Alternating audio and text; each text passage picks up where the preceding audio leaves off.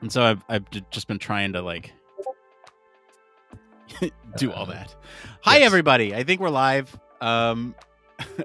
Barry and I were just talking in the pre-show about geeking out about our own personal data. I have gone in and started logging all my food with a lot of different parameters, and I have a full dashboard on. Which I've got to say, I think is very impressive. I think that if you're going to have all that data, you might as well make it look pretty. Yeah, exactly. One of my things this year is to go and visit. So Wales, where I live in the UK, has lots of castles, a lot of castles. And so in order to learn about where, because we only moved to Wales, 4 years ago, in order to learn about it, I was like, right, I want to go and visit a castle. We started off with a castle a month. So I wanted to visit 12 castles in the year. And then lockdown happened. And so for 2 years, we just didn't visit it. I think we visited one. And so this year I've gone like, right, we're going to do it. We're going to do 52. I'm going to do one castle a week. 52 castles we're doing. And so I've got a spreadsheet. I've got a spreadsheet of all the castles that there are in Wales. And I'm going to mark them off when I've visited them. But I haven't got a cool dashboard. Like because Excel will do some mapping now, some mapping data. So I need to play with that a little bit. But I need to have a funky dashboard of maybe like visit, time per visit, quality of visit. Did I like the castle? Was it a ruin? All that type of thing. Yeah. There's one day we went to 2 castles, and one in the morning it was literally it was a small stumpy corner left of a castle. And he was like, "That's not much of a castle," but it obviously was a castle and all that sort of stuff. And then went to another Check one. it off the list. Yeah. So I had a twofer. So I mean, I've got a stock of castles. There's like one more. I didn't go last weekend because of work was really busy, and this weekend the work's going to be really busy. So I'll have used up my my backlog. I'm going to have to get some more castles in. But there we go. But yeah, so more data dashboarding. We like data dashboarding. Yes. You know what? I should probably show it for everyone watching here, just in case. Like here's my data dashboard. There's probably some revealing information here. I can guess all your passwords from that. Yeah, I guess so. So for people listening later, patrons, I can I can make this available for you, but I'd recommend just checking out the video if you can, because it's kind of cool. Like I said, I'm really proud of this dashboard with all my data. And right now I'm only looking at 5 days of data or something like that. So it's not that much, but this came because my therapist was like, "Hey, you should probably log all your food." And I was like, "You're probably right." Did they ask you to log all the parameters, or have you just gone human factors crazy and said, "Oh, I know I can measure all of this"? Okay, so there are some things on there that I have added myself. See, I knew you would have done. Yeah, I've added a couple myself just to pad it out, because there are the reason I added them to begin with was because I felt like the data that I wanted to see wasn't in the log. Mm-hmm. It was much more focused on feelings, and that's completely valid. And I do have some things on there that like feeling full before and after a meal. I have that on there. But the other thing that I didn't have on there was estimated calories, and that really forces me to stop and go, okay, what am I putting in my mouth? How much of this thing am I putting into my body? Do I pull out a scale and actually measure it, or do I estimate? Yeah. I've been doing the estimation, but it really gets me to think about it, and that's kind of the important thing. I've also added kind of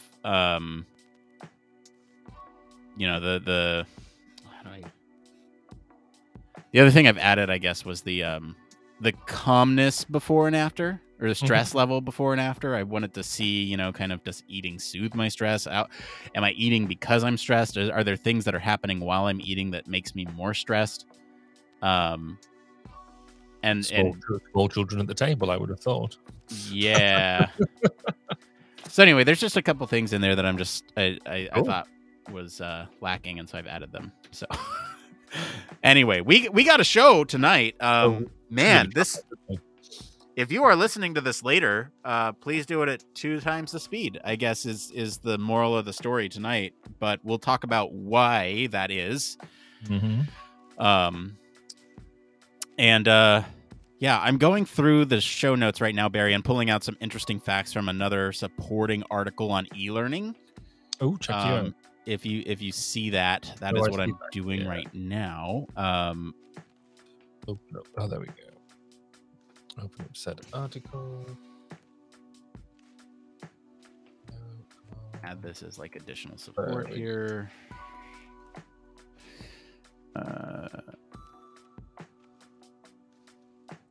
Yeah, see, it's interesting. I've done a fair bit of work with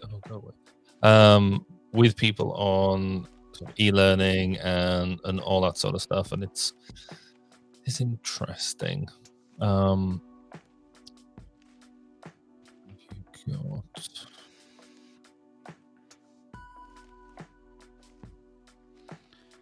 need to talk about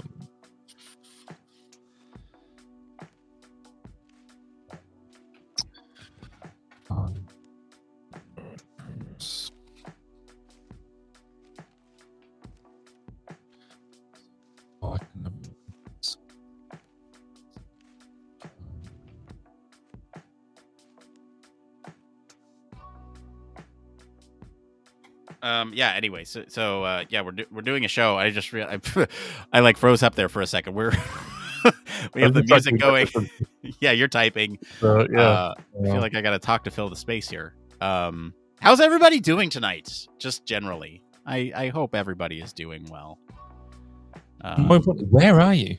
Yeah, where are you? Where in the world? Where are you doing? Okay. We need to. It'd be really good to be able to have almost the the chats that are going on, and have them bleed over into the show a bit more as well. That would be quite cool. Yeah, I want to get better about that, and I try to pull them in. So it works well during the story. It does not work so well during the "It Came From" section unless it's directly pertaining to the thing. It could work during One More Thing. It could. I guess it only works with the "It Came From" if the person it came from, like we had one of the other episodes where the person it came from. And if they're watching live, then then it makes it a great discussion. Let's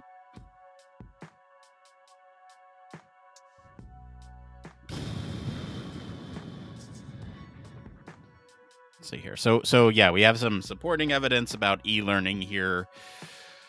I'm putting some bits in about different types of progression. Because e-learning really only supports one type. And have you got anything about group work? We'll put this in as well at this point. Man, I am really feeling the lack of like an energy drink today.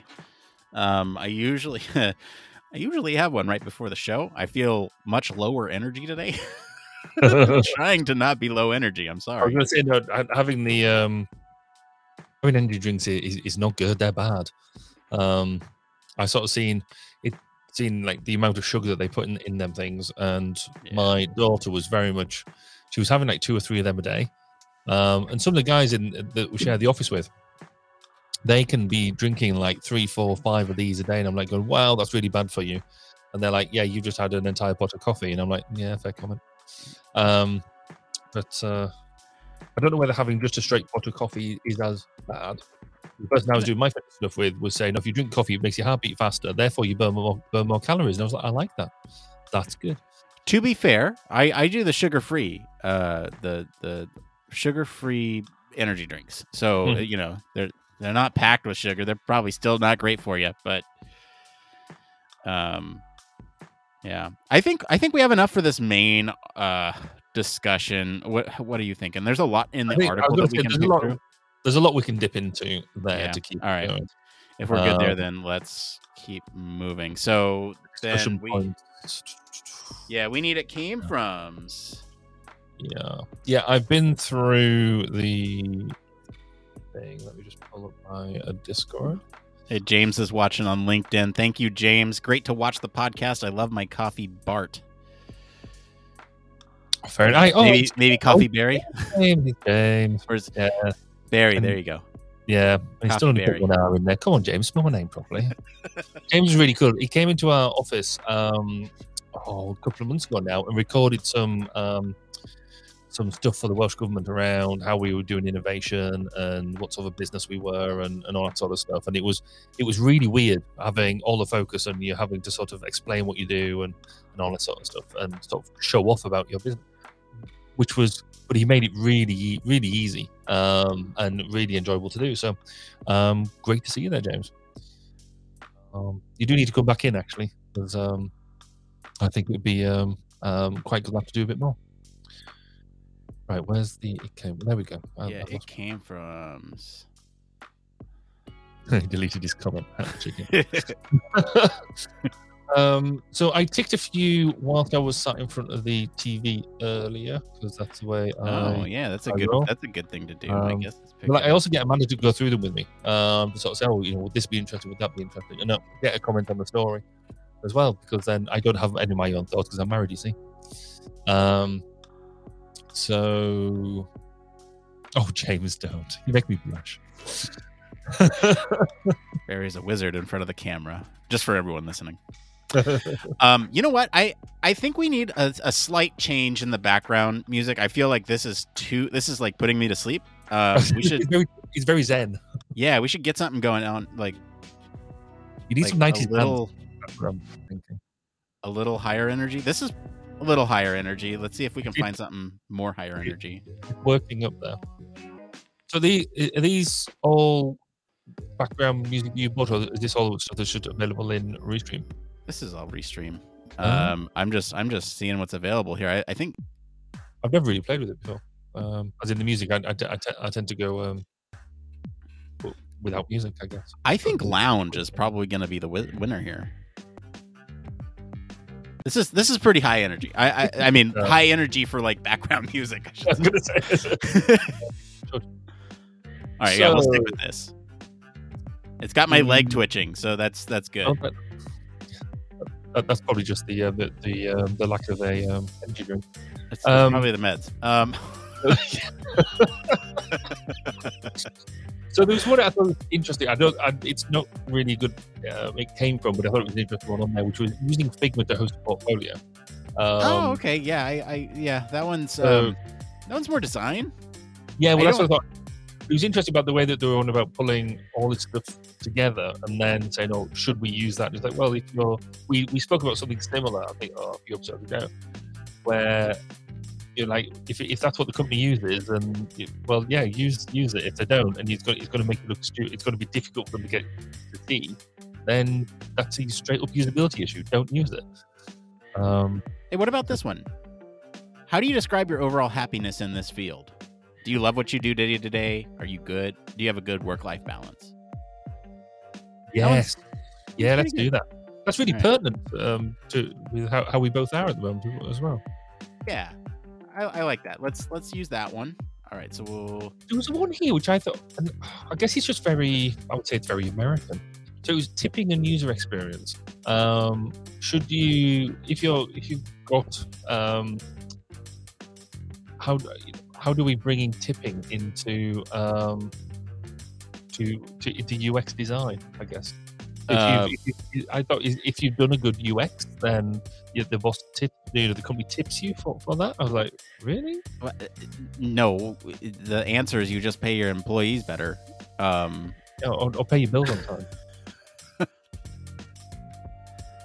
Yeah, so something that helps get the service in check. And I was like, that's mad. Look, I guess the exception would be freelance work, right? You know, if someone's doing freelance, then I can see where you charge kind of a baseline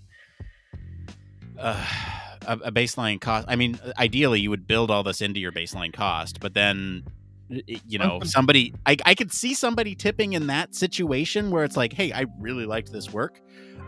Very good on you. I want to give you a little bit extra, and maybe you put me at the front of the line next time, you know. I guess in the gig side, I mean, the gig side of things does do that. So if you go to a gig marketplace or something, then you can tip thing. But Right. if I try to, if I invoice somebody for my work and they come back and said, I want to give you more money because you're awesome, which clearly would happen a lot, obviously, that would just give my my bookkeeper a headache. Right. Exactly. Exactly. It's like, well, where's the invoice for this? For this extra? Can you just not? It would be an awful thing to say, isn't it? Can you not pay me so much? I get the offer, thank you very much. Can you just buy me a box of chocolates instead? Or not chocolates at the moment because I'm trying to lose weight. Right, where was the? Oh, there was one there about how do you answer the interview question about your processes? Oh, your process approach to UX design. I'm fairly sure we did that, a very similar one to that. Yeah, recently. we've talked about that. Did you see the one about project management, micromanagement? Not yet. I'm working my way from the bottom up. Okay, well, from top down, I guess, from last week to this week. Yeah, I'm just doing that quicker than you are. So I quite like that one. It's a long one, but you know, let's see here. There's one here.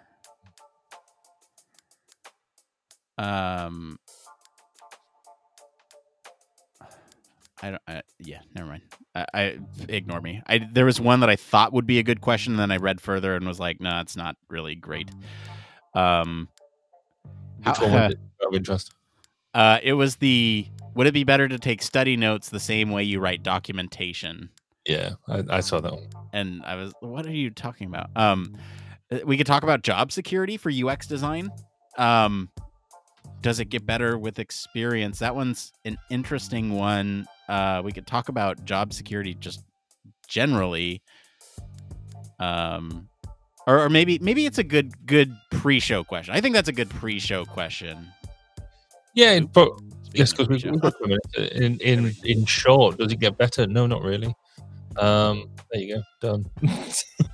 Yeah, I mean, in terms of job security, like there's always going to be UX work. There's always going to be, and human factors work for that matter. There's always going to be an instance where humans are interacting with something. Even if it's an automated system, there's still things that have to be figured out with where the human plays into those. And so this field is going to be around for a long time. And you always get that interaction, don't you? Because we're always going to have humans are always going to want to interface with stuff, and engineers are always going to think they can design stuff and implement it, and we know they can't. So that whole intersection, you're always going to need us there. In terms of job security in a single job, in HF always been there and been rock solid for like 40 years. I don't think it will. I think that our domain is being very adaptive. It always has been, always will be. If you don't keep up with the changes, with the fashions almost, then you're going to get stale. I mean, all the people who, in just the intersection between UX and human factors, that's still being seen as a brand new shiny thing. I mean, I've always had the belief that actually they're one and the same thing. Just a different perspective, but big umbrella. Yeah, but the UX community doesn't see it like that. So no, there's a massive evolution there. So yeah, it's an interesting one. And then if you're a contractor or a freelancer, then it's different again because you're only as good as your last project. And so if there's loads of work, there's loads of companies developing their own in-house support, then that means less work for freelancers. So, and everything goes, it goes through evolutions. Freelancers tend to do better in recessions, which we could be heading towards again, depressingly. Anyway, that went on a tangent. Going back to the depressed piece again. speaking about reading about ones that weren't quite what you thought they were. There was one moving from quality systems to human factors. I was like, oh, we're going to do about quality, and then going to that, and it turns out it wasn't. Yeah. Which is a bit Yeah. There's using automation as a UX designer. I thought it was going to be talking about the implementation of automation, and it wasn't. Yeah, I saw that question and I almost picked it just as a springboard for a larger conversation about how we use automation in our jobs and where there are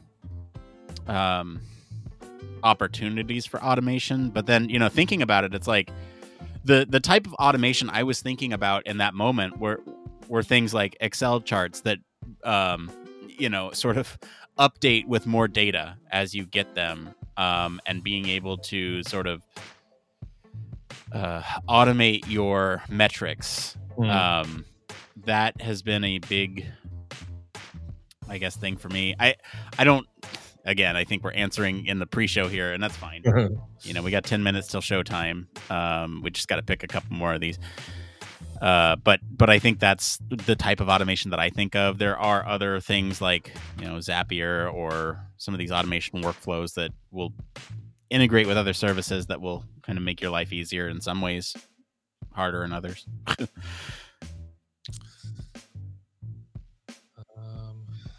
All right, you know what? I've looked through the list. Let's actually dig into the bank, because I feel like there's probably some in the bank that we could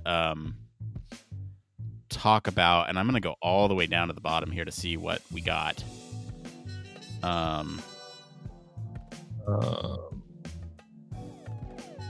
Redesign.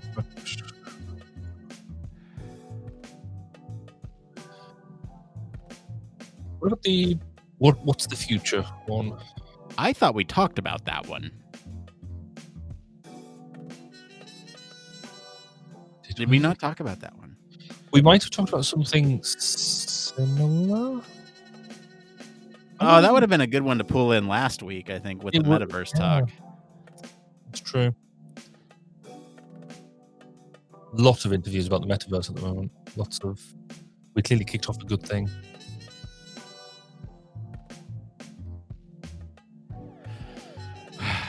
Organize and share interview data.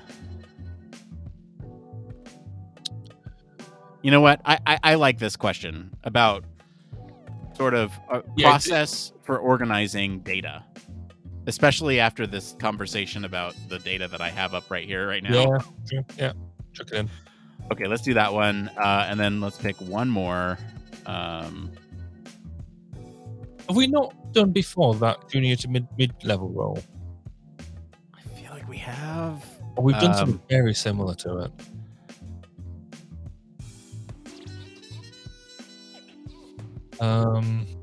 I don't think we've actually tackled this one, because this one's getting at now I'm moving into a mid-level role and I'm nervous about the jump. Like, basically, what is a mid-level role?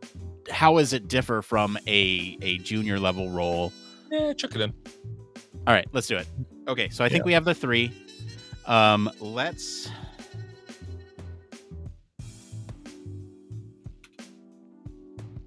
then stop it. High energy. It's high energy, Barry. We are. Got my nice top on as well. It's warm, soporific. I'm gonna maybe have to open the door at some point just to. I am freezing over here. My hands are so cold. It is. I think I'm trying to look at the weather right now. I have it in a couple places. No, it's not 45. I couldn't work out what that was. I was like, it was like clicking on the door or something, and then I realized it's just the background music, and my headphones being better than I realized it. I got these headphones on a recommendation of a friend, and I didn't think it would make that much difference. They really do. They're really good. I've never spent so much money on a set of headphones before.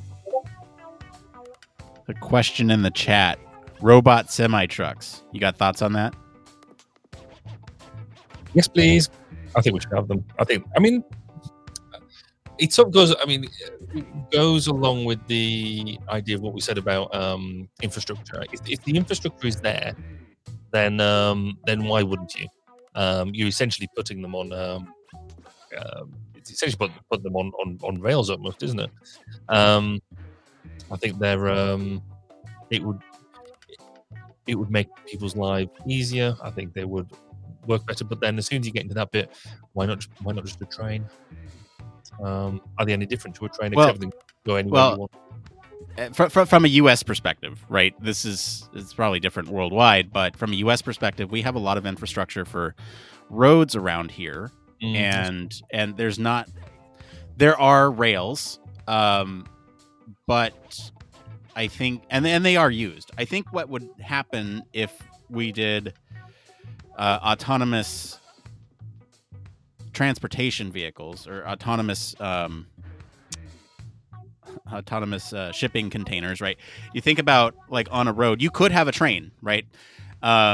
Essentially where all these vehicles are communicating with each other to the point where they are just drafting behind each other. They dominate a lane, presumably the far left lane, so that way no one has to worry about getting kind of around them. It's kind of like a HOV lane where it's just this continuous stream of trucks going to where they need to go, and they all communicate with each other. One kind of peels out and goes off if it needs to get off the freeway. But this will be really great in terms of reducing accidents with semi trucks, because if something happens at the front, then it can communicate to everybody else behind to just brake and prepare for it. There's also a driver shortage here in the States, and so I think all this together. There is in Europe as well, and I think it is quite a key thing. I mean, but also just things like fuel efficiency, because if they're all working harmoniously together, communicating, then they can actually drive closer together. They can so that therefore cuts down your fuel usage, etc., etc. They can drive them the most efficiently they can. That's kind of the same with almost all autonomous vehicles, if they're done in the right way, though, that the savings you can make, as long as the infrastructure is there to support it, is really good. I mean, there are issues, of course, with this. So, like, not every company is going to want to play nice with each other. They're going to kind of keep it in their own, company, and people. Yeah, I mean that's the that's the capitalist output, isn't it? It's the wanting to get your margin in and all that sort of stuff, and which is just the nature of what it is that we live like on a day-to-day basis. But it's you kind of need that to make everything else work. So it's not easy. All right, we got 2 minutes before showtime. Do you have something for one more thing this week? I do. I'm there. I'm prepared. I'm done. Great. Excellent. I'm going to type up just this intro really quick. Cool. Talk about our happiness.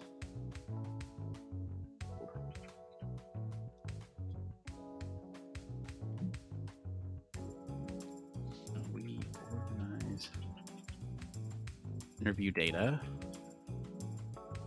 and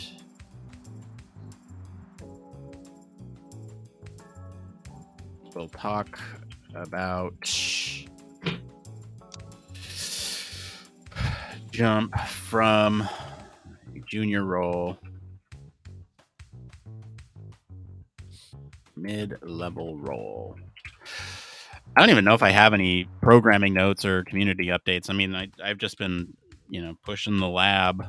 Well, we have another meeting tomorrow. So. We do have a meeting tomorrow, yes. Our second.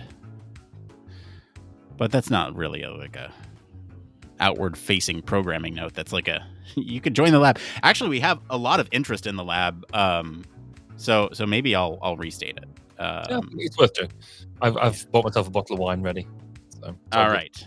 Okay. Hey, It is 30 after the hour, so we are going to go ahead and get started with the show. So if you are watching, stick around with us. After this short video, we'll get into the real deal here.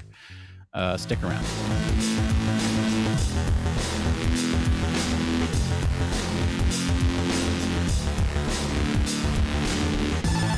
Welcome to Human Factors Cast, your weekly podcast for human factors, psychology, and design.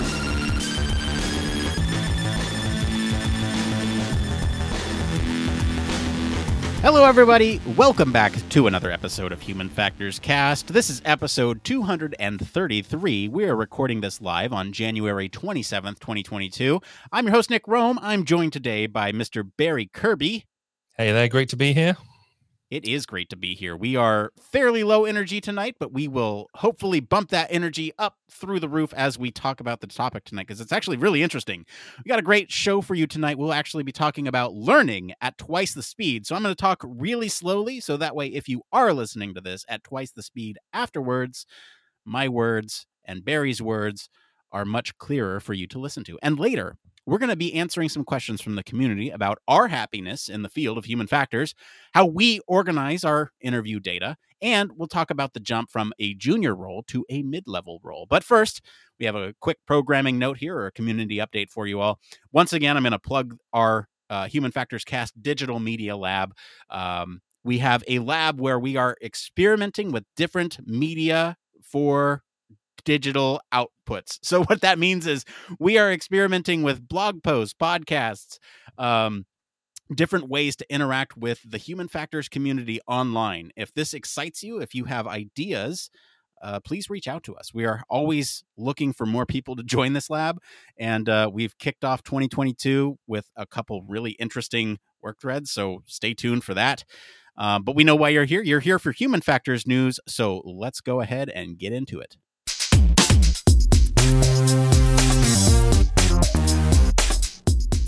That's right. This is the part of the show all about human factors news.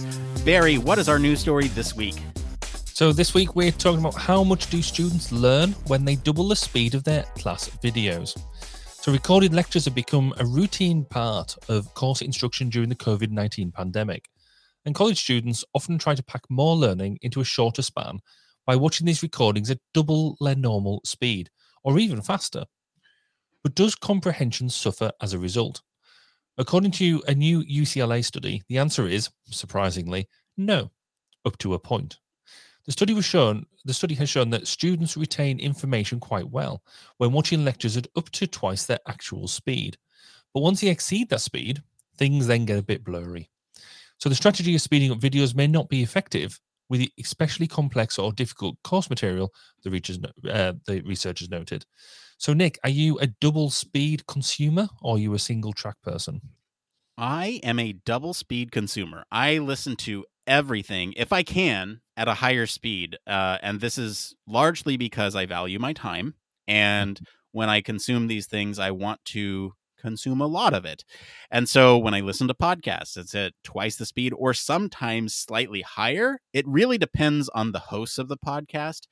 And we'll talk about our experiences, but yes, I am a more than one times speed person for everything. Barry, are you a more than one time speed person? No, I'm not. I'm a single speed, mainly because I find that there's a level of depth that you lose. I want to get engaged with the host, with them, and what is it, their nuances and things like that. There's a level of richness there that I think you lose when you speed up. And fundamentally, I just think it sounds a bit weird. I just think that the sound just doesn't work for me. Something about this article as well is that I also wonder, but what about the other side of the equation, the lecturers or the people who are making that sort of stuff? If so you're listening to this at twice the speed, you're only getting half as much of us. Is that quality for you? I don't know. So yeah, I don't know. I think I've never actually tried it that much in terms of getting stuff in.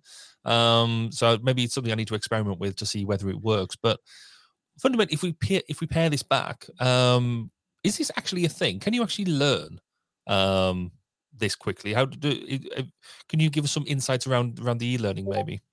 Yeah, so I want to quickly jump on one of your points really quick here. So I think you mentioned the medium and sort of what the, I guess, creator thinks of people enjoying their content at twice the speed. For something like a podcast, we put this on every week. I don't care if people listen to this at at 2 times the speed. In fact, I encourage it because we sit here for an hour, and if you can get that done in half an hour, then you are getting our full conversation about today's latest news in a half an hour, and that's your time. For something like where maybe you're not learning or you are just enjoying something, so like a television show or a movie, that I can see being a little bit more strict with.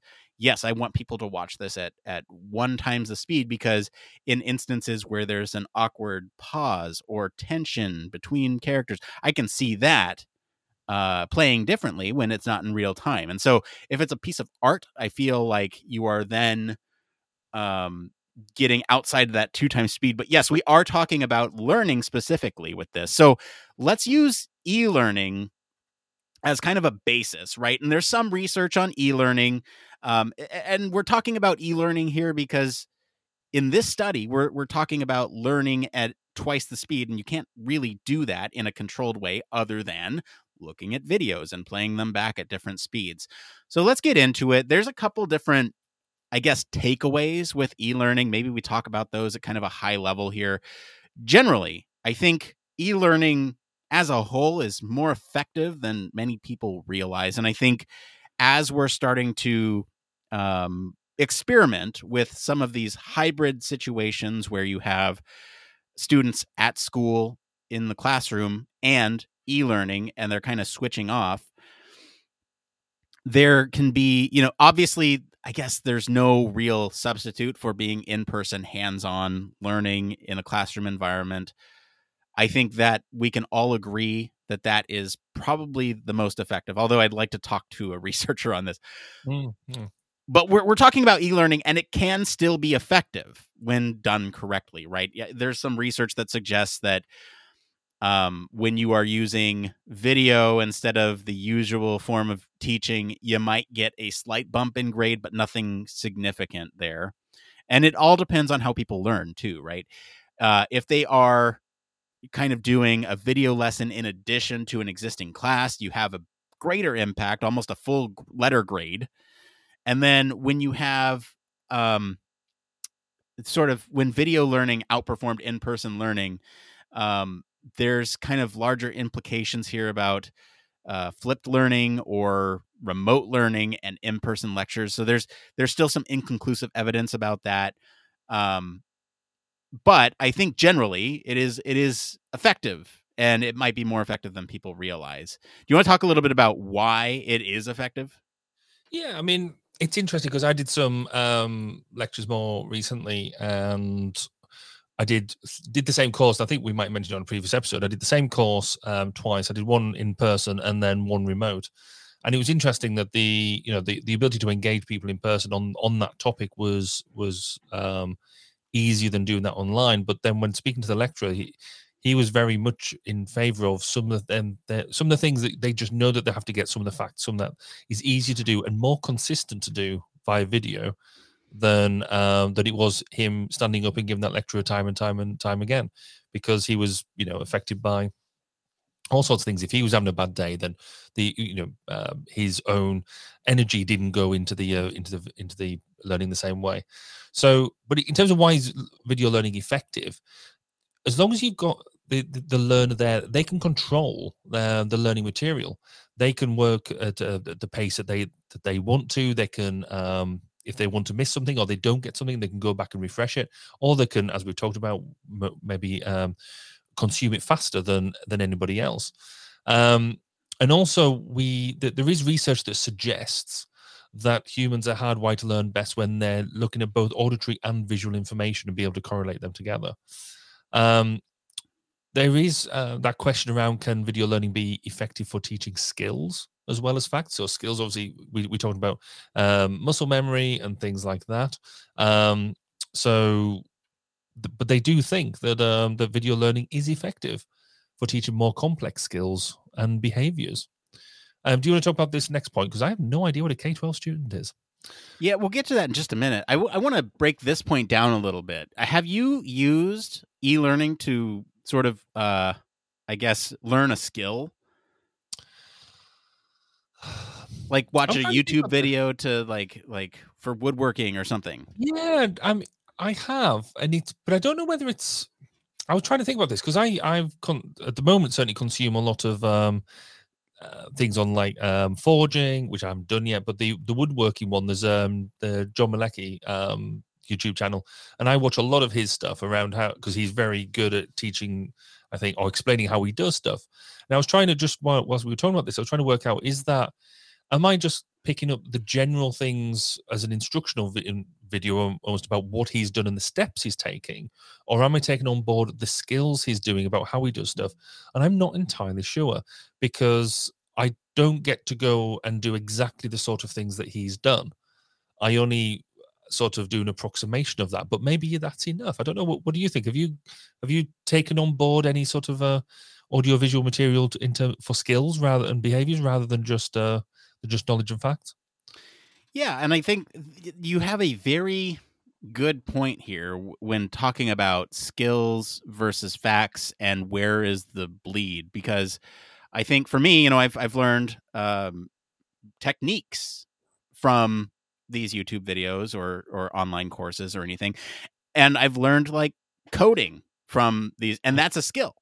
And so I feel that in some cases, knowing the technique or learning the technique is learning the skill, where there are fact-based things too, right? Like let's just take this is a very obscure example, but your worm saw won't go unless you oil it, and that you need to oil it. Now, how to oil it, that is a procedure that you need to perform on that worm drive saw.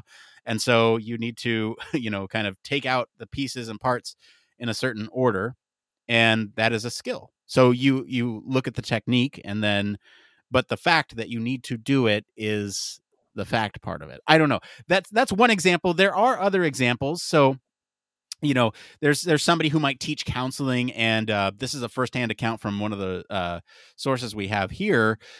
It's really hard to demonstrate proper counseling in a lecture because you can't bring a client to do that in front of a group of 400 students. But if you do role play, that seems kind of contrived. But when this person has created videos of counseling sessions that can be much more real, they can be practiced, they can really focus on what that teacher is trying to do. You can much more easily stop them, sort of annotate the video live in the moment, or not live. If we're talking about a video playback, you can annotate it and really sort of note some of these important parts of the skill and say, hey, did you notice here how I use this type of question? And so I think that type of learning for these complex skills can be effective. Okay. So just to almost a counterfactual, almost to a certain extent.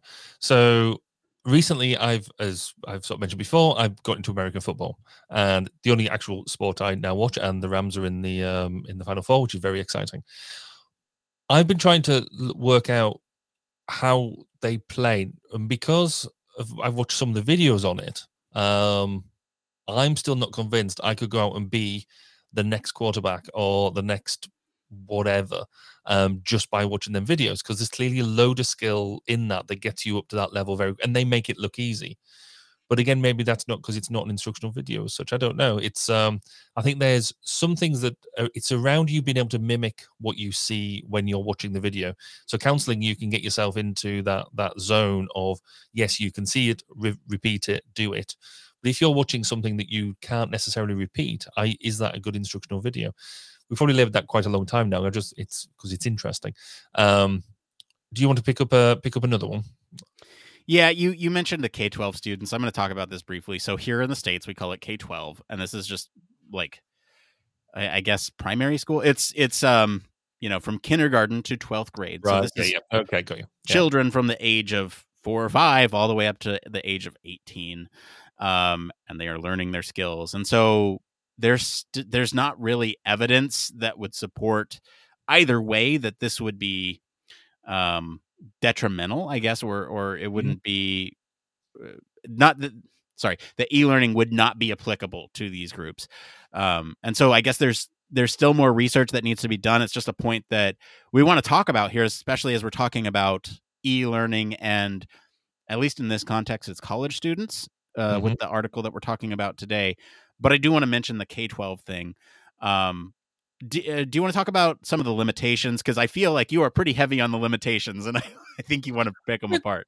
It's not necessarily the limitation. I think it's just having a thorough understanding of the value of video, and sometimes we can sort of see it as certainly what came out of the pandemic is we think it's going to solve everything. It's like no, I think it's used in the right place. It's a really, really good thing. So the thing that we don't know is how it all works in practice, and how it works, I guess, around the world. So if you look at, we've talked about equality of opportunity and things like that in the past. What about places that don't have good access to internet, good access to, because you do need a certain level of technology to make sure that you can access this type of stuff, particularly if we're going to change the speed ratios of it, because you can't really do that with a bog standard VHS or Betamax video player. It's you're looking at digital, you're looking at YouTube, you're looking at that sort of thing to be able to do that.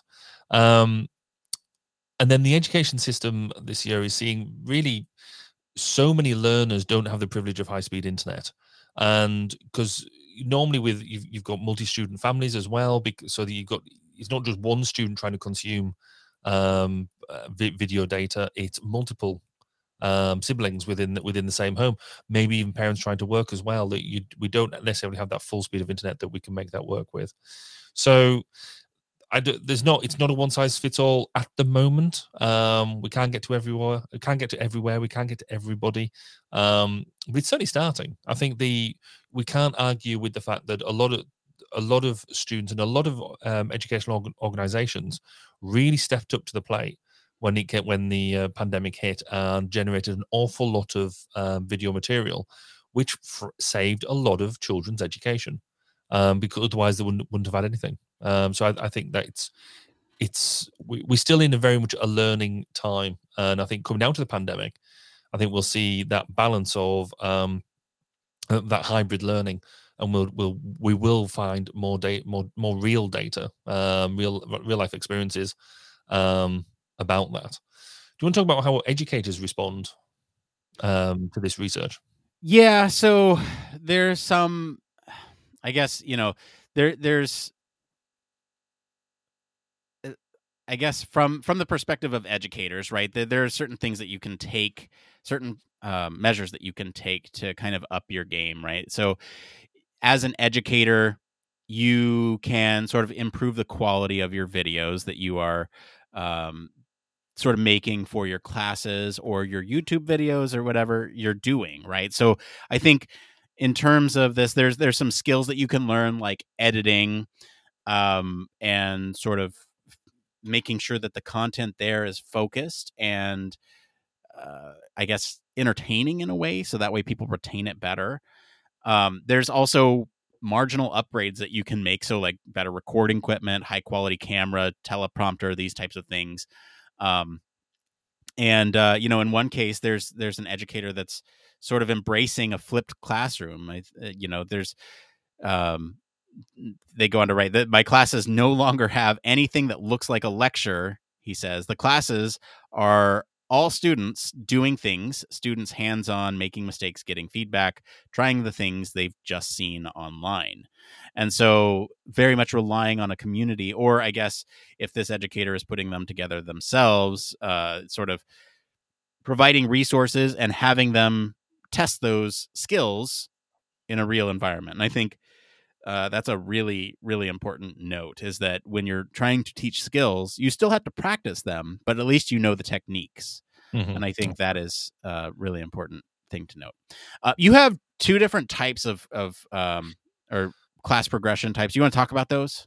Yeah, just really briefly. I think and it relates to kind of what the notes you were just making, because we've got to remember that if we are trying to push people forward, do they work together as a group or do they work together on their own?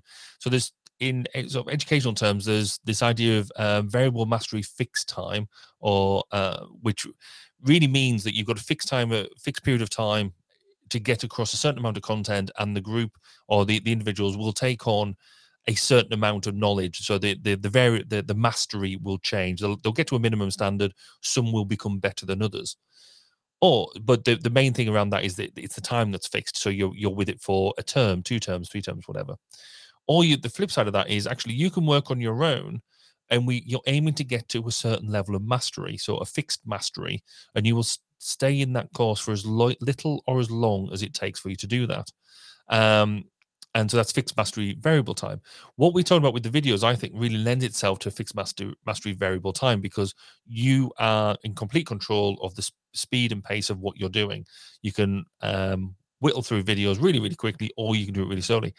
I struggle to see how you can do that in more of a group session. How do you get that value of group working, of that sort of engagement? I think there's a part of it you can use it as preparation, you can use it that type of thing. But it's, if you go too far along to the video side of things, then do you lose that collaborative side of things? So again, just goes back to that. How do you get that balance right? What about your experiences with? I mean, we talked a bit about it already, but how have you consumed at double speed, and what sort of things does that lend itself to? Yeah, good. Getting back on track. We talked a lot about sort of e-learning, and I think that was a good primer, because let's get back to the original article about the 2 times the speed. Is it effective? Is it not?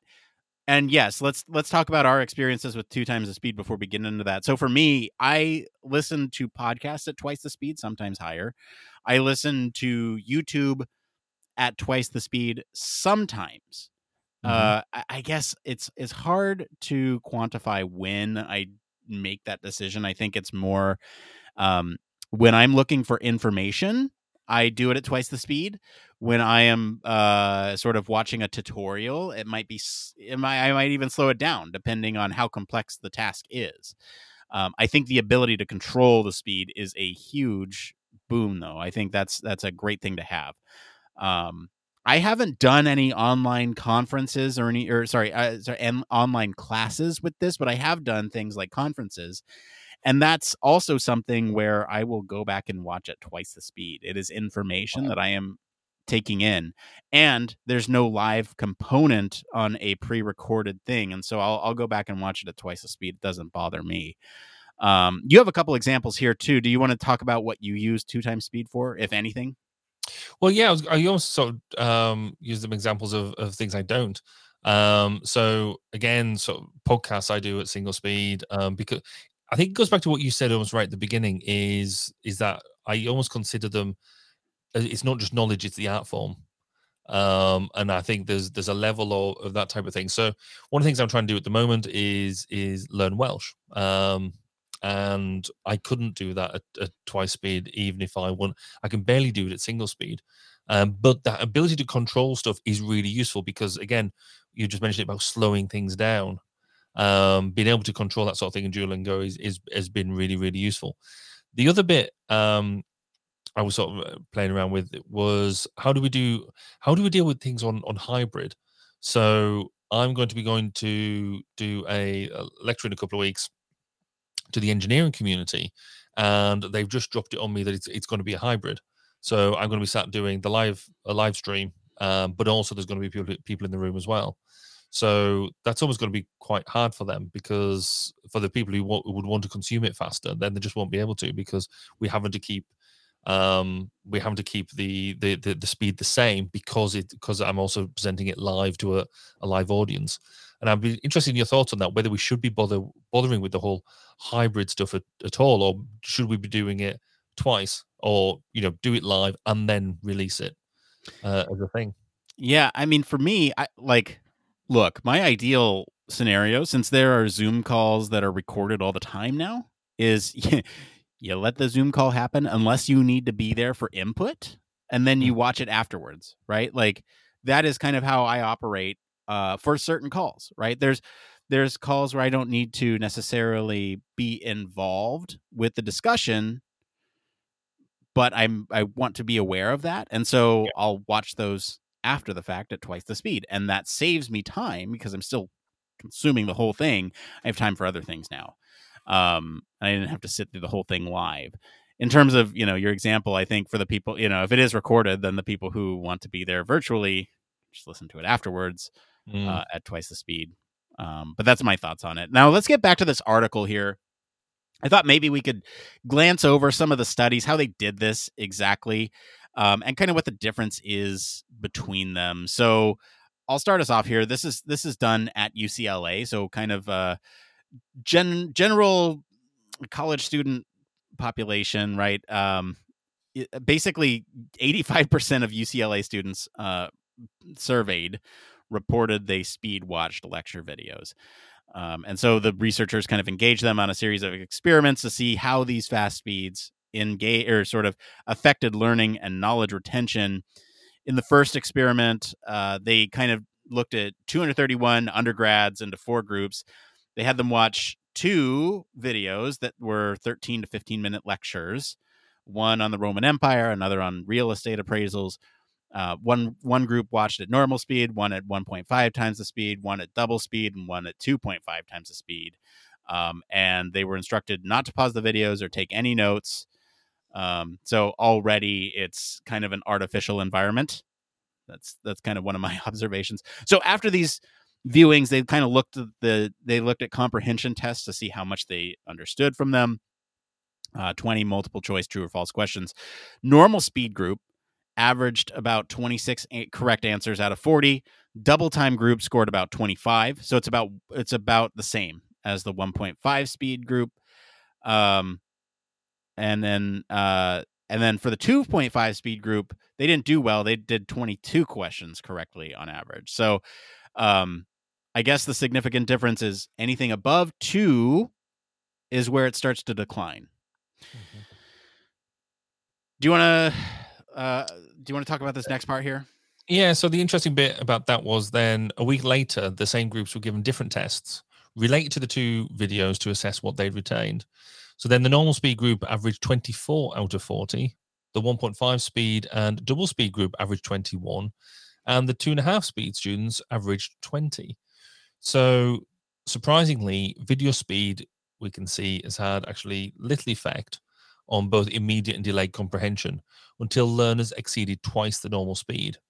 So that's quite an interesting piece. I mean, actually, overall, what maybe a thing that they don't mention is actually they're still not getting very high scores anyway. Out of 40, they're still only getting around half of them, or just over half of them correct. So maybe that's the choice of subject, the Roman Empire and real estate appraisals. Yeah. Maybe if it was the Star Wars trilogy, it might be different. But they also looked at a few other bits as well. I don't know whether you want to quickly mention the other bits that they looked at. Yeah, so they looked at some other combinations, I guess, of speed watching and normal speed viewing of these 2 videos. Again, I just want to mention that none of these are being compared to in person. That's not what we're looking at here. We're looking at just whether or not online learning can be affected by this. And so I'd imagine in person, you might see a slight bump to those answers. That's just 2 cents. So they looked at sort of the twice at double speed, once at normal speed. So they kind of had one group of students watch the videos at double speed twice in succession, and another watch them just once at normal speed. And both groups answered about 25 out of 40. So there was no difference watching it twice at 2 times speed or once at normal speed. You're getting the same content twice at 2 times the speed, which would indicate that maybe there is, some additional information that's being taken in there. There's another experiment that they did where they watched the videos once at normal speed while another viewed them initially at double speed, then a week later at double speed again. And then when tested a week after that, the first group that watched the videos, and shortly after the second group viewed those videos a second time, the speed watchers performed better, averaging 24 out of 40 versus 22 for the one-time normal group. So I don't think this is a significant difference there, but still interesting to note that the double speed is performing well. You want to talk about the switching speeds portion of the study? Yeah. So a group that watched the videos at the normal speed, then at double speed, scored slightly better immediately after the viewings than a group that watched at double speed and then normal speed. So 26 versus 24. So not statistically significant, but interesting. When the other two groups followed the same viewing procedure and were quizzed a week after watching, they both scored 25. So actually the longer term retention was exactly the same. So when we look at this, people generally speak at a rate of 150 words a minute. And previous research has shown that comprehension begins to decline as speech approaches double speed, around 275 words a minute. So, yeah, I mean, I guess maybe some of this isn't that surprising when you look at that general fact in of itself. Yeah. One kind of last note from me over here. So this is actually a note from the researchers here. They said they were surprised and impressed that students could learn and retain this knowledge at faster speeds. And they kind of sent a quote here. College students can save time and learn more efficiently by watching pre-recorded lectures at faster speeds if they use the time saved for additional studying. So that's the key here, is that you are saving time, but you should use that to bolster what you've learned, right? But they shouldn't exceed double the normal playback speed. Their study didn't reveal significant drawbacks to watching lecture videos at up to double the normal speed, but they caution against kind of using this strategy to simply save time. Students can enhance their learning if they spend the time saved on activities such as reviewing flashcards or taking practice tests. So again, it's kind of how you spend your time. So you kind of get the content, and then you use that remaining time that you would have had to bolster it. Any final thoughts on this, Barry, before we move on? Yeah, I guess final thought for me really is it would be interesting to know just how mentally fatiguing this is. So if, again, just going on that bit about around time, if you consumed it at twice the speed, therefore I would think that you're mentally having to work harder to comprehend what's going on. Do you need it to use that extra time to then recover from that? It'd be interesting to do, I guess, mental workload analysis on that as an outcome. But fundamentally, yeah, if we can identify those bits that are really good for video learning and get that information across, then let's make the most of the technology. I'm in. Yeah, if you've been listening to this at twice the speed, let us know how that went in the comments or in our Discord or wherever you can get to us. But for now, I want to thank you, our patrons, this week for selecting the topic. It was actually tied on Twitter, so our patrons selected this topic for this week. And thank you to our friends over at UCLA for our news story this week. If you want to follow along, we do post the links to the original articles on our weekly roundups on our blog. You can also join us, like I said, on our Slack or Discord for more discussion on these stories. We're going to take a quick break, and then we'll be back to see what's going on in the Human Factors community right after this. Human Factors Cast brings you the best in human factors news, interviews, conference coverage, and overall fun conversations into each and every episode we produce. But we can't do it without you. The Human Factors Cast network is 100% listener supported. All the funds that go into running the show come from our listeners. Our patrons are our priority, and we want to ensure we're giving back to you for supporting us. Pledges start at just $1 per month and include rewards like access to our weekly Q&As with the hosts, personalized professional reviews, and Human Factors Minute, a Patreon-only weekly podcast where the hosts break down unique, obscure, and interesting human factors topics in just 1 minute. Patreon rewards are always evolving, so stop by patreon.com/humanfactorscast to see what support level may be right for you. Thank you, and remember, it depends. Yes, huge thank you as always to our patrons. We especially want to thank our honorary Human Factors Cast staff patrons, Michelle Tripp. Patrons like you keep the show running. Thank you for your continued support. I want to jump into Human Factors Minute. So this is something that we do for our patrons. And this is something that I have a ton of fun producing on my end. This is like the little commercial there said, it's a standalone podcast where we break down interesting, obscure human factors topics 1 minute at a time. We have 100 as of this recording. We have 107 episodes. Total time available for people to listen to is about 2 hours and 8 minutes and 3 seconds. The average length of episode is about 72 seconds, so you're actually getting a little bit more than a minute a week. And just a couple notes here. The first 10 episodes are available to everyone, as well as the Team Seas minutes that we did as part of the Team Seas effort last year. Those are available to everyone for free. You can check out our Patreon to see those. Human Factors Minutes also on Spotify, if that's something that you want to do, is pay for it through there. I don't know why you do that instead of Patreon. Makes no sense to me, but it's available. You can do it.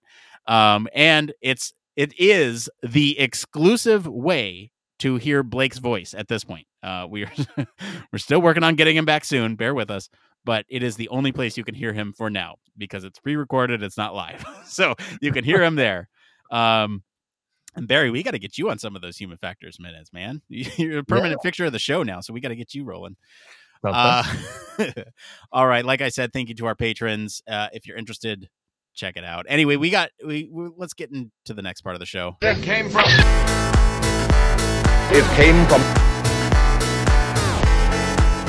Yikes, what a bad transition that was. All right, so this week we got this is the part of the show where we research all over the internet to bring you topics that the community is talking about, that they are raising their voices and either complaining or asking or any of the above. We answer some of these in the pre-show. Anyway, if you find these answers useful, give us a like to help other people find this content wherever you're at. We have 3 tonight, so let's go ahead and get into the first one here. This is by Lion Turtle Land on the user experience subreddit. It's a fairly easy one to start us off with tonight, Barry. How would you describe your overall happiness in this field? And of course, we're talking about the human factors field here, or UX, or whatever you're in, right? Do you love what you do day to day? Do you have a good work-life balance? So, do I love what I do day to day? Yes, I absolutely do. I'm very lucky that I can, basically running my own business, I can focus that business in exactly the way I want. I can do the tasks that I enjoy doing, and I can delegate the stuff I don't like doing. That's brilliant. Do I have a good work-life balance? Absolutely not. I am absolutely rubbish at this. I'm very good at telling everybody else to make sure they take holidays, they don't work too hard, they take the appropriate time off if I think people are getting stressed out. I'm very good at telling other people that they need to be able to chill and all that sort of stuff. I'm really rubbish at doing it for myself. So yeah, in short, yes, I love what I do. No, I don't have very good work-life balance. What about you, Nick? Well, hang on. There's a third question there. Are you happy? Oh, am I happy? Oh, yes, absolutely.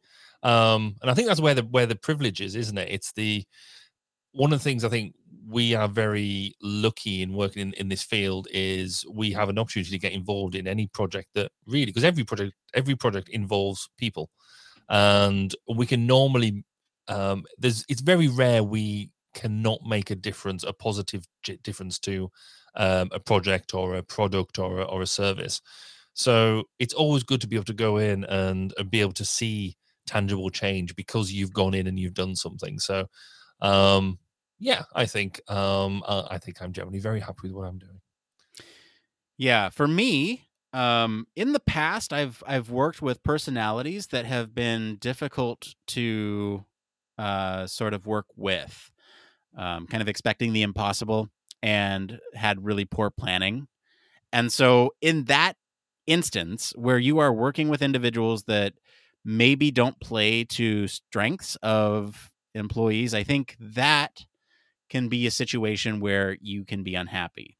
This is a field where I think you can be happy with what you're doing, provided you do have that good work-life balance and you do love what you do every day. Right now, I'm fortunate enough to be in that position. I do have a great work-life balance. I think, my employer gives us, every third Friday off. So that way it's a wellness day, and they kind of make sure that we're taken care of.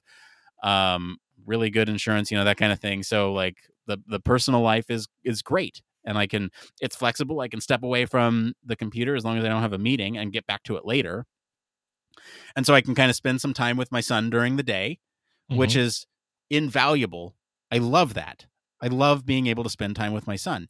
And then I can get back to work at night when everyone else is, asleep, and I can sit there and knock away some of these things. As long as I don't have meetings during the day, I can do that, right? In terms of loving what I do love what I do. I think I nerd out about data every day. And I nerd out about talking to people about what they do on a day-to-day basis. I love learning about the domains that I work in, and I love you have to have this sort of continuous love of learning and sort of a continuous evaluation of what you know, because it always changes and the field changes and you have to be with those changes. So overall, super happy. But I have been in the situation where you can be unhappy, and that's not great. So just know that happiness is out there. And if you are unhappy in your role, maybe explore other options. That's what I'd say. Okay, let's get into this next one here. How to organize and share interview data. This is by Baranam2 on the HCI subreddit. What would be the best way or best tool to analyze and share quantitative survey data? I have data from 40 people and questions and answers from 3 different surveys. They were each given. I want to sometimes view the data of all 3 surveys for one particular person and then view how all 40 people are answered a certain way. So they're asking for a very specific answer here, but I'm going to broaden this and say, how do you organize your data generally? Do you have one spreadsheet? Do you have many spreadsheets? Do you have what's your process, Barry? Well, I'm going to coin the phrase of, well, it depends, doesn't it? In the grand scheme of things, I think Excel is, certainly for sharing data, is my go-to tool. I know that there's much more sophisticated tools out there, but when you can play with the data, generally, one core sheet. Well, I say one core sheet with all your main data on it, and then use other sheets to then slice and dice the data. And certainly being able to then have different sheets with your different charts on. So try and cluster the similar charts together, but have your filters on the charts. So then you can really look at that and play with it. The more prep you can do in the background, and the more you can structure the questions so you can analyze them easier later on, the more effort you put in up front, the better the outcome is.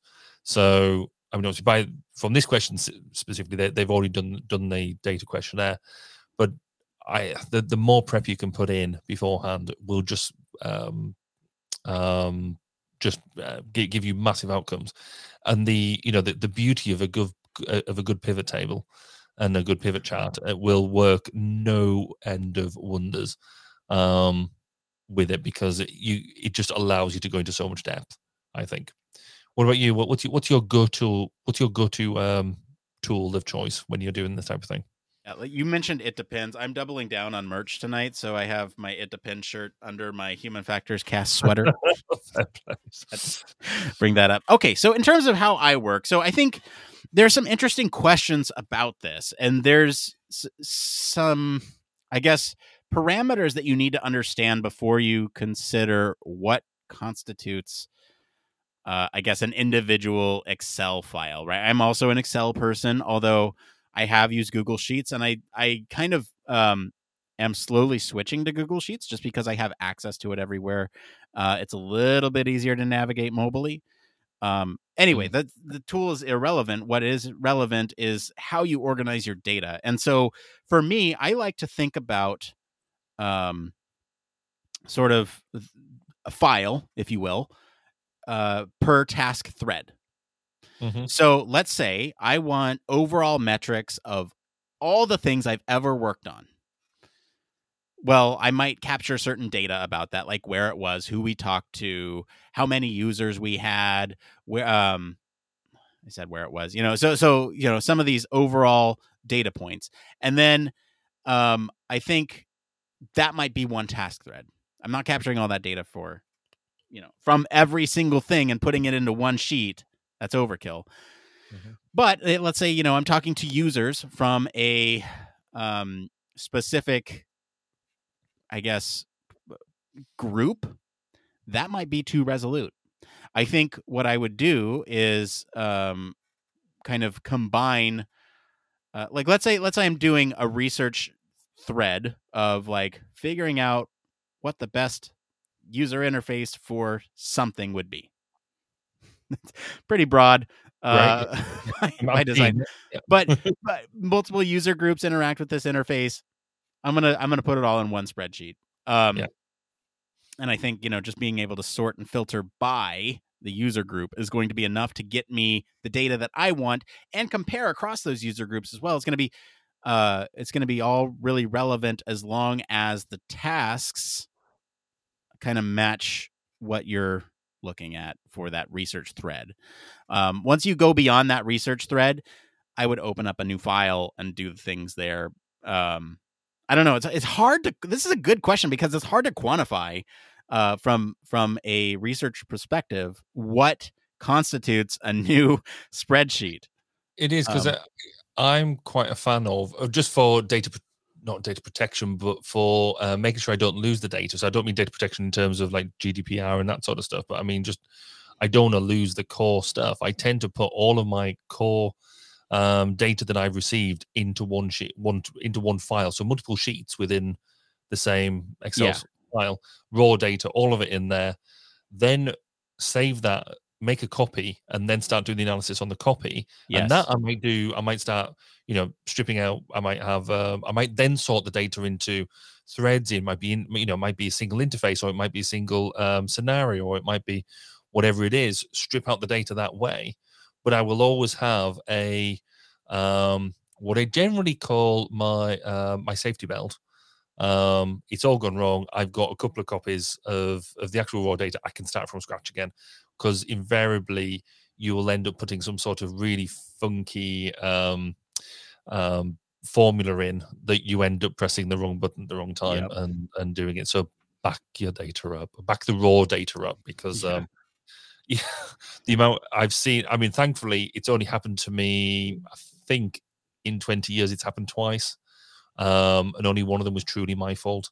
The other one I fired somebody for. But it happens, and there's nothing worse than just going, if only I'd just done that. So yeah, don't mess with the raw data. Losing your data sucks. Yeah, badly. All right, let's get into this last one here. This one is by Delirium Rostello on the user experience subreddit. How did you prepare to make a jump from a junior role to a mid-level role? They go on to write, recently I got a job offer. I will be taking it. Has all the good stuff, seemingly. Good environment, reputable household name brand, substantial jump in salary, work with content I'm familiar with. It's a bit more of a mid-level role, though, and despite having a good body of work behind me, working with some very technical stuff, I'm slightly nervous about the jump from kind of sort of being mid-level to officially being mid-level. Was wondering how people planned for or experienced a step up in seniority with human factors or UX, and what suggestions or advice they'd give for it. Barry, what was your jump from junior to mid like? It was interesting. I think I was quite lucky that at the time, I worked with a really good bunch of people. We were one of the largest human factors departments in the UK at the time, and it was my first official role as a human. Well, it was the first place that I worked that I'd officially got into the human factors domain at that point, and so I bounced quite a lot of my career up there, and it was interesting because everybody felt like they'd expected me to jump around the time before that I actually did. So everyone else was like, yeah, it's about time you got that jump. It was sort of expected, but I sort of internally, and we've spoken about this in the past, I do suffer from imposter syndrome a lot. And you do sit there going, there was that worry, that sort of, well, should I be doing this? How am I going to look at it? Because sometimes the mid role doesn't necessarily mean you're going to be managing. It just means you've got more responsibility within a project. When you might be signing stuff off, or you might be leading some bits, but you might not actually have staff managerial. So some people automatically equate it with, you're going to have a team and stuff like that. That's not necessarily the case, but you will have more responsibility. And generally, it's because you've got the experience to do it. People don't. You've got to remember that basically people don't promote you just for fun. Or they shouldn't anyway, because that's a cruel joke. Generally you've earned that promotion because you've shown the competence to be able to do it. So there is an element there of just having the confidence in being able to go and do it. Sometimes you just got to wake up in the morning and just give yourself that talking to in the mirror that you are that great HF person and you can go and do it. What about you, Nick? When you made that sort of jump, what was it like for you? You can do it. I think, okay, so there's two, I guess, pathways that I can see that someone might be able to get to that mid-level from a junior level, right? You have sort of promotion or soft promotion within a company that you've been working at, kind of moving up the ladder. And then you also have sort of the jump from one company to another, but you're jumping up a level. And I think one is inherently more difficult than the other. I think the jump from company to company is going to be the more difficult option. So I'm going to talk about the easy option first. And this was my experience. So it very much happens naturally in a company where you are sort of putting forth your work. And what happens is they see your work and they say, okay, now I want you to tackle this aspect of a project. And that is really sort of the mid-level role. I think you sort of enumerated it quite splendidly. There's sort of, you're not managing people, you're managing a part of a project. And whether that's like a task, a part, sort of an investigation into a piece of a project, you're still responsible for that. When you're taking on those responsibilities, you're no longer a worker bee. You are now sort of taking that ownership of that thing. And there are consequences when you don't take ownership of that thing. That to me is mid-level. And that's easier to do when you're in a company and you have people that understand your skill set and can evaluate what you are sort of capable of tackling for that mid-level. Now let's look at the other direction, right? This is jumping from a one company to another, but in that jump, you are moving from junior to mid. And this is a little tougher, but I think it's still doable, right? I think there's, again, I think, Barry, what you said is perfect. You know, they're not going to hire you unless they think that, you know, you're capable of doing the job. And so as long as you've been honest in the interview process and you think it's a good match, I think, you know, there shouldn't be any issues. Really, you're going to be either taking on parts and pieces of the project. You're no longer just a worker bee. Now you're sort of a manager of pieces. And then, you know, once you start getting to manage people, that's where it gets a little difficult. Because that's even more senior level, is when you're managing people and processes and taking ownership of entire projects. It's that's a different jump and maybe a story for another day. But any other closing thoughts on that one, Barry? No, I think fundamentally it's possibly the most exciting jump you can make, because again you're not getting to personnel management, which I think is a whole different tool set. It's a whole different capability set, but you're getting to actually have real responsibility for bits, and you can see the return on that. You either deliver it well, or you don't, and that's quite an exciting time. You probably don't appreciate it at the time as much as you do when you fondly look back at it, but it is thoroughly make the most of it. It's a fun jump to do. Yeah. All right. Well, let's get into this last part of the show. This needs no introduction. It's one more thing. Barry, what's your one more thing this week? Well, it was an interesting thing for me this week. So throughout the year, we have to do, I guess, as all of us professionals have to do continuing professional development. So you record all the activities you've done in the year, your learning you've done, and through the CIHF, we get ours assessed, and you get, you have the profile the amount of learning you've done, and you've reflected on it, and all that sort of stuff. Brilliant. And even though I'm an assessor, so I assess other people's CPD as well, I still get that nervous moment. So we have to submit it all by New Year's Eve. Submit it then, and you've got January gets assessed. You still have that nervous moment of what happens if I haven't done enough? What happens if whoever's reviewing my stuff has thought, that just doesn't stack up? Anyway, I got my email, and thankfully for another year, I've passed. I've pulled the wool over their eye. No, I've done sufficient amount of CPD to make that work. It should lead me to a question, actually, because I know in the UK, we've got within the CIHF, it's a chartered body, so we are chartered ergonomists, and a very great story behind that. It's brilliant. But actually, do you think chartership means much outside of the UK? Because HFES isn't chartered, so you don't become a chartered member of HFES. Does anybody care? What do you think? I've never heard of it, and honestly, if I Yeah. saw it on a resume, I don't know if I'd pay much attention to it. That's what I was thinking as well. It's an interesting one. It's an interesting discussion to have because it's the chartership is a fairly recent thing within the CIHF. Because I'm a chartered ergonomist and I'm a chartered engineer, which is also even more rare. But in other exciting news, I'm going back to my getting 2 for 1 approach. Two more things. My took on a new member of staff this week. It was my daughter. I saw the picture on LinkedIn. I know, it was awesome. I've just worked out how to rather than recruiting new staff, you just grow them. It's much easier. You raise them. Teach them from birth to be human factors. I've been teaching her human factors strategies and skills since basically she was in the crib, and now it's come to all that investment has come to fruition. So no, it was a really interesting time. So she's starting with us 2 days a week in between now and her starting university. And she's doing 3 different areas of the business so she can pick some of that up. It was just a really proud moment. And I can't wait. In fact, I've even written her into her first bid. And so she's more of an artsy background, and we've just put in a proposal for an artsy piece of work. So yeah, if we get it, then that'll be quite interesting. That's awesome. So what about you, Nick? What's your one more thing this week? Well, last week, Barry, you and I had a wonderful discussion on the metaverse and what that all meant. And, one thing on my list, it's been on my list for a while. We talked about the Oculus Quest 2, right? And, well, it was my birthday this week, and I went ahead and I got one. Yay! Yeah, no, it's cool.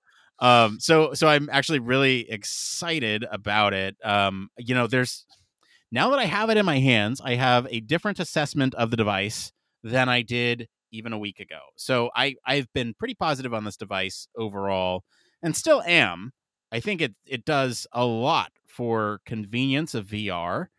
And the I guess markerless tracking and wireless headset is game changing. Like, I can't understate that. Amazing. Now, there are some clear as I said, I'm sensing a but here somewhere. There's some clear oversights with the product. I think this is not a full review. I'm not fully reviewing this, but the strap is lacking. I feel like there's stronger straps out there on the market, and there's some other things like my glasses actually don't even fit inside this thing very well. I have pretty wide frames, and so they have a hard time fitting. So I've gone and ordered myself a couple mods for it. So I have custom lenses with my custom prescription on the way for this sucker. I've also ordered a vent fan for the top of this, so that way as I'm getting sweaty playing Beat Saber, it'll just suck all that fog right out. And then the third thing I got was a better head strap, and this is one of those halo head straps that kind of sits on your forehead and rests on your back. It has a battery pack on it too, so it'll kind of counterweight this thing. And it'll tighten around my head and the back of my head, and it won't kind of leave pressure on my eyes. And so with those mods, I'm hoping that this machine becomes sort of my preferred. It already is my preferred VR device. I'm really excited about it. That's my one more thing for this week. And that's going to be it for today, everyone. If you like this episode and enjoy some of the discussion about the psychology behind learning, I'll encourage you all to go listen to episode 223. That's where we talk about how AI can improve learning. Comment wherever you're listening with what you think of the story this week for more in-depth discussion. You can always join us on our Slack or Discord communities if you want to chat about VR with me. I'm happy to. You can always visit our official website. Sign up for our newsletter to stay up to date with the latest human factors news. If you like what you hear, you want to support the show, there are 3 things you can do. 1, leave us a 5-star review. 2, tell your friends about us. Or 3, consider supporting us on Patreon. We're 2 people away from being self-sustainable on Patreon. You could be those 2. As always, links to all the socials and our website are in the description of this episode. I want to thank Mr. Barry Kirby for being on the show today. Where can our listeners go and find you if they want to talk about listening to this podcast at twice the speed? Well, they can go and find me on Twitter at Baz_K, or go and hit my podcast at 1202podcast.com. As for me, I've been your host, Nick Rome. You can find me streaming sometimes, likely not for mental health reasons, but across social media at Nick_Rome. Thanks again for tuning into Human Factors Cast. Until next time, It depends. If you're sticking with us, stick around just a little longer. We're going to do a little post show here. Yeah, that was great. I was on time and everything. Yeah, I think it's just over. I think it's just over, but I can cut that. That's fine. Yeah, no, that was good timing. I thought we could have actually gone on with that main story probably for about another half hour. You think so? Yeah. I think there was. I think we found the energy. It came up, and we got enthusiastic and motivated. It was there. It was there. I thought it was good. Yes, there is that bit though. I still can't get. Maybe it's because I'm, without being disparaging, I'm older, and I there's something about just not being adaptive with the form. But it wouldn't have been. I don't think before this thing came out tonight, it wouldn't really have occurred to me to listen to a podcast or anything like that at a faster speed. You've never listened to podcasts at twice the speed? No, never have. You mean when you used to listen to this show, you would do it at regular speed? At regular speed, I wanted every every breath and every nuance that you and Blake were giving us. It's yeah, I was all over it. Incredible. But then I guess the way I consume my podcast is normally when I'm doing other things. So driving invariably when I'm commuting and things like that. But working in the garden or working in the workshop, whatever, I'd have it on there. So it was always, I never just sit there and think, right, I'm going to consume and learn this stuff. But maybe I will. Maybe I'm going to experiment a bit with that and see how that works. Yeah, that's a good point. So, like for me, I got into podcasts when I was commuting 4 hours a day. Yeah. And so, sometimes 5 hours a day. And so, I got to the point where I was listening to and there are many, many great podcasts out there. 1202 is the Human Factors podcast is one of them. And so, you find all these podcasts you really like, and then you're like, oh shoot, this podcast actually recommended another one that I need to listen to. And then you go, okay, well, my drive is 5 hours and I have 5 hour-long podcasts I want to listen to. That works out. But what happens when you add a sixth? Well, it doesn't work out anymore. Yeah. Now you got to find something that you need to occupy your time. And it's so weird because like you have 5 hours a day that you need to kill commuting a day. That's 25 hours a week. So you have to go out, you have to find the stuff to consume, and you found it all. And now you're like, oh, this is great. And then each one of those has their own recommendations, and then you're like, okay, well, oh shoot, well maybe I add one more to my list. And then that becomes now 26 hours that you have to fill in the course of a week. 26 hours that you have to place within the week. You have to fit into 25 hours, yeah. And then so you might bump it up to 1.25. And now everything's over 25% faster.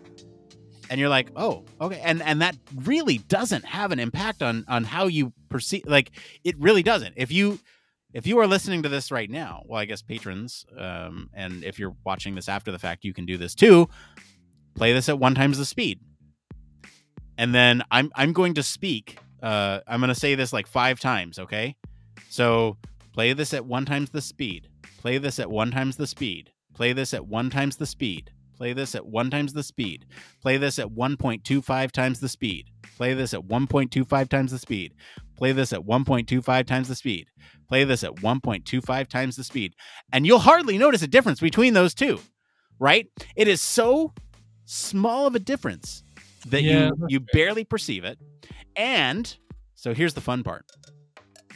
another podcast recommends another podcast. And you're like, oh, shoot, now I have 27 hours worth of stuff that I need to fill in. Okay, well, maybe 1.3 will do it. And then, it's a slippery slope. It is a slippery slope. And then you get to the point where COVID happens and you're like, shit, I am no longer commuting this long and I need to call my podcasts.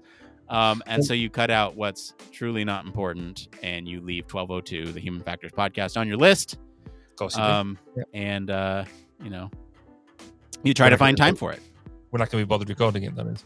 So saying that, we're into the zone. I've got 4 interviews lined up. 5 interviews lined up. So nice. Hopefully, because I don't publish in January. So the first one will be coming in the next couple of weeks. So I tend to do. So I start in February, go all the way through to Christmas now. So and they're all getting lined up, and people are being very, very approachable about it. And we got some great. Everything from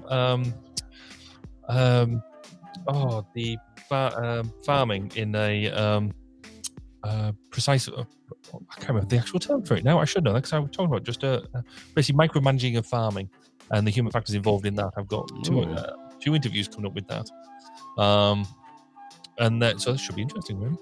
That is interesting. I think one of my favorite episodes that we did on this show was the cybersecurity of smart farms.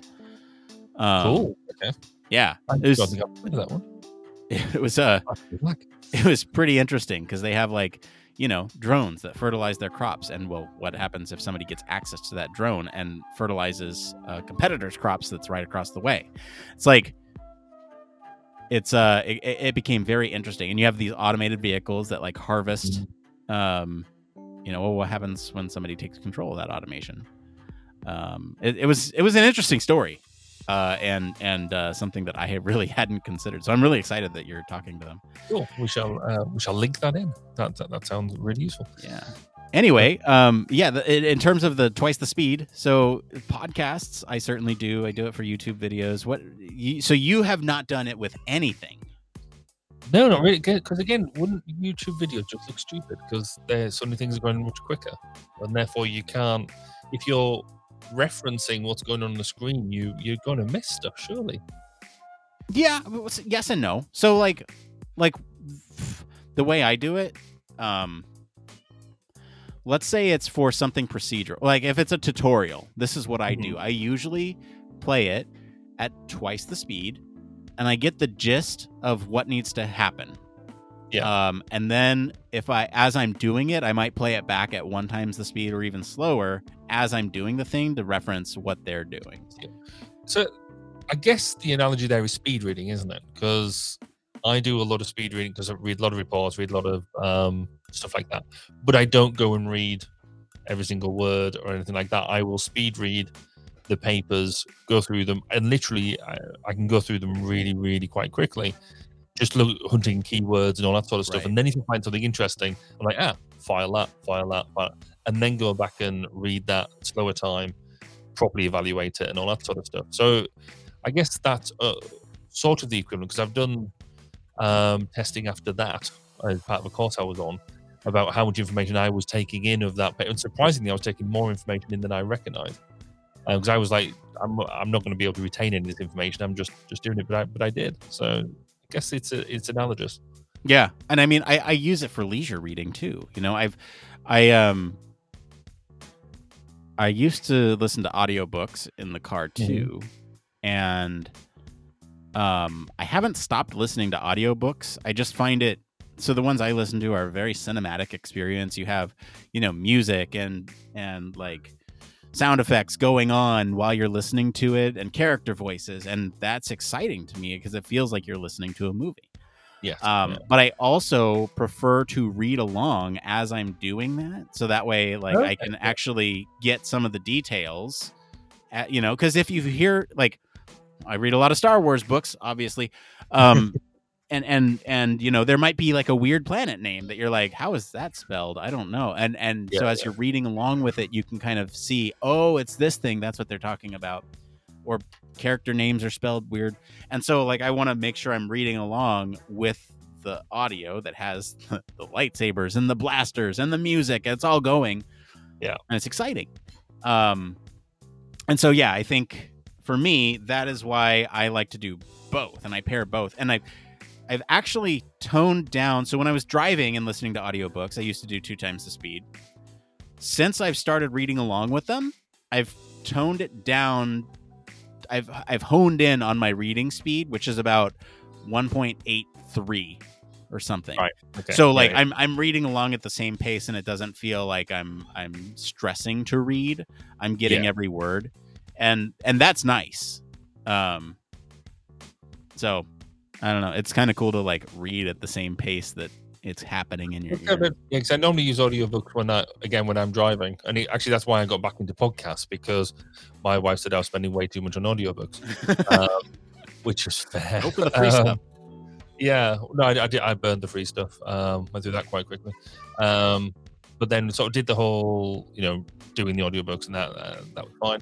But I was finding that if I could get into, you get into that state of I'm not actually listening to it; it's just happening. You sort of almost, you've fallen into it to a certain extent, because that makes it. What I was trying to get was to get this 6-7 hour journey that I was doing to disappear. And so the more I could just let it play and do that, I was trying to escape the drive, I think, in many ways. Yeah. And so that was what that was for. And I think I was always wanting to slow it down rather than speed it up to make, because again, audiobooks they're not cheap, especially when you go for some of the longer stuff, and quite right too, because of the nature of what it is. That I'm not begrudging that at all, but they are still expensive. So yeah, no, it's an interesting concept. I think I'm gonna have to play with it and sort of see what happens. Yeah, I'm so curious to hear about your more than 1.x or 1.0x experience. I shall have to come back and report back next week with a full report and a quantitative and qualitative analysis. Yeah, and maybe a spreadsheet with maybe a cool chart or something. Yeah, that'd be fun. Oh dear me! What else is new? I'm trying to think. It's nearly January's nearly over already. I know. I can't believe just how quickly this month has gone.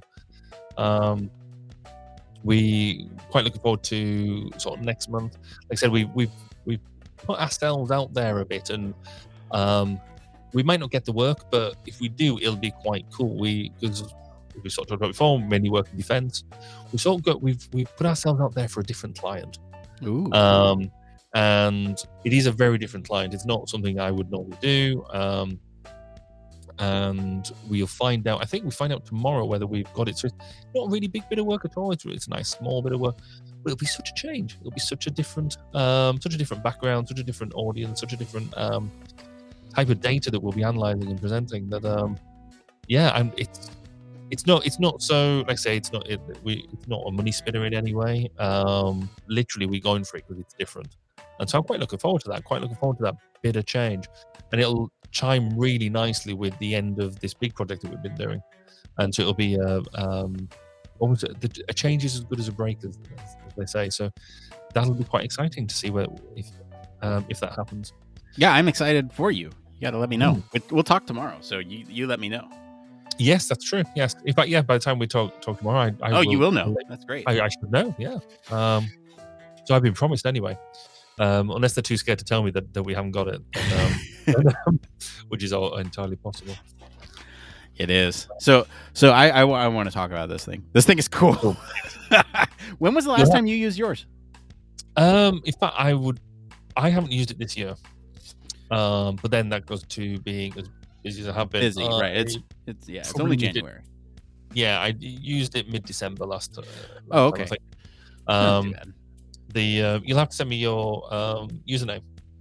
Oh, okay. Yeah, I will for sure do that. But I really like it. I think the immersion you can get off it for what it is, of what it costs, I think is phenomenal.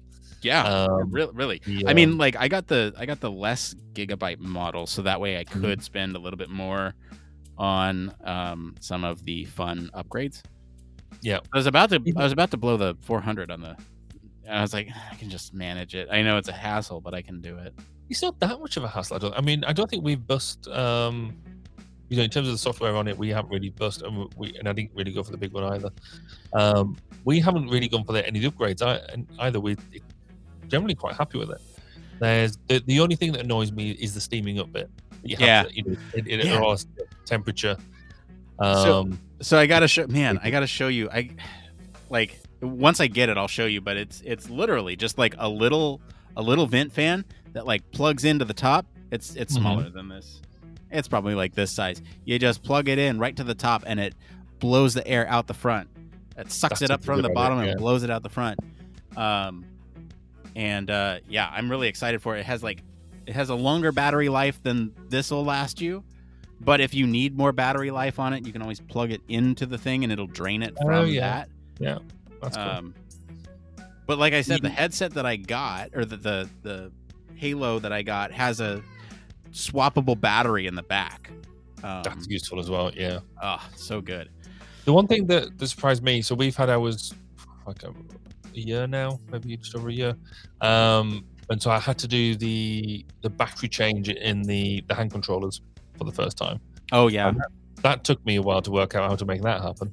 But you just lay these suckers down. But I know that now. Where were you when I needed to do that? No, I'm just for anyone else who's watching right now, you just slide the sucker down. I've done the on the controllers, I've done the like hack where you wrap it around the top ring. So that way, that way your hand, if you throw it. I need to do that for my son. I generally keep on not putting my hands through them. But you're more likely to if it's like this, right? Yeah. That is also a neat idea. I like it. So what are your games of choice at the moment then? So right now I'm playing Beat Saber, I've modded it to allow for custom songs, which is just absolutely game changing. Because now you can play basically any song that you can think of. Somebody's, made a cover or somebody's made a map for. Okay, that's cool. I do plan on playing through some of the Star Wars ones. I've played through Vader Immortal on the PlayStation VR. I might replay it on this. I might just buy it for novelty's sake, so I have all the Star Wars stuff on my device, because that's something that anyway. There's also Tales from the Galaxy's Edge, which is not available anywhere else, and that's something that I really want to get, and will. I plan to. I just need the time to sit down and do it. And it's going to be like, I don't know, a weekend where everyone's preoccupied with other stuff, and I can just lock myself in a room and do it. Doesn't happen anymore, dude. You got small children. I know. One. I mean, it might still be somewhat easy. The biggest drawback to this thing, I got to show you this. So, I can't see what you're doing or what your reaction is right now because these are off. But, so here's the goggles, right? They go on your face like so, and so let me show you how these fit with my glasses. So you try to put them in, and they just can't. So it's sucky because you got to push from both sides, and you got to get it in there. And then when I take off the glasses, take off the goggles, they stick like that. So I'm really, really looking forward to these prescription lenses that I got. How long are they going to take? About a month, I think, is what they're saying, because they got a custom, they're custom to my prescription. That's good. So I can theoretically just throw these on and it'll be good. They attach kind of to so the way it works is they will give you a it's like a ring that goes around these. It kind of fits over the current lenses, and it has magnets attached, so you can just pop them in, and then if you need to share it with somebody else, you just pop them off, and then they just attach via magnets. Have you got any plans on sharing it at all?